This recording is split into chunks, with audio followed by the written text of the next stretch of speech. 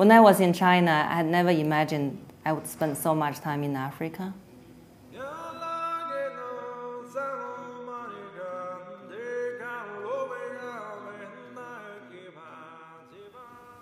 I was born in Beijing, and I studied medicine in China, in Beijing as well.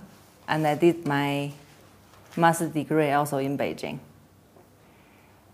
While I was working for the Capital Institute of Pediatrics, soon after graduation, UNICEF China was looking for a national officer to support the immunization program.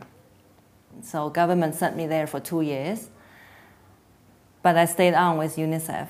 I went to work for UNICEF in Pakistan in 1992, and I spent 4 years there in Lahore in Punjab province.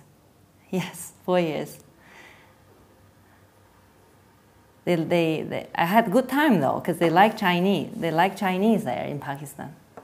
Then I went to Nepal. I spent 6 years there, between 1996 and 2001.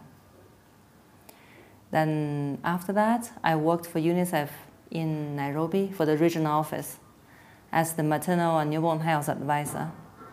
I traveled to all the 20 countries in the region, from Eritrea to Malawi, all the way down to Angola and South Africa. At the moment, I am, in the past 4 years, leading the health program in UNICEF Ethiopia. It is one of the biggest health programs of the world, with an annual budget around $40 million a year just for health.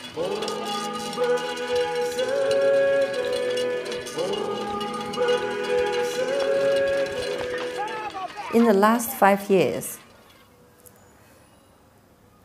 we achieved a significant child mortality reduction in Ethiopia. The challenge in this country, where the government would like to focus on in the next 5 years, is maternal and newborn health. Maternal health, because 90% of the women still give birth at home. If you remember in China, every newborn baby, no matter born in hospital or national hospital, district hospital, when the baby comes home, there's always the system, the district health system, the local health system kicks in. A nurse or a midwife would come to the household to visit the baby a few times in the first month. And we want the same thing take place here.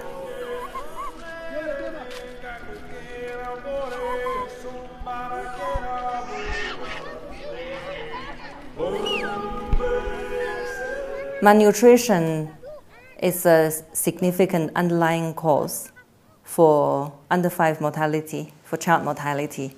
Malnutrition in Horn of Africa or in some other African countries start during pregnancy. When the mother is not cared for, when she has tremendous workload, and when she's married too early, when she has not finished her own growth, when she doesn't have enough birth intervals between each birth. In Africa, it's widely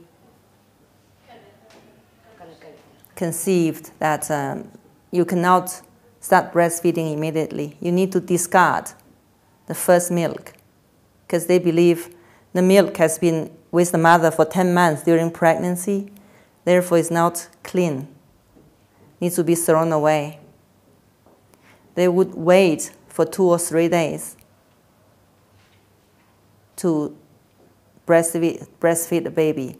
In the first 2 or 3 days, they would give different kind of liquid to the baby, from tea to honey water to local drinks to milk products. So that's exposed the baby to feeding practices that are not optimal.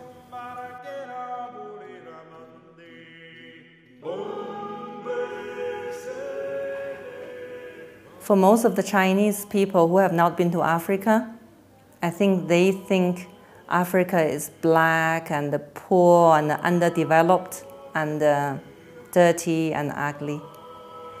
But Africa is beautiful and full of potentials if we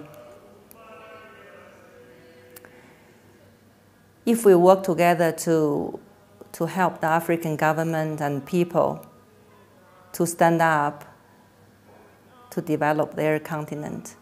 I hope we continue to help the people here and learn from each other. They can learn things from China and we can learn things from Africa.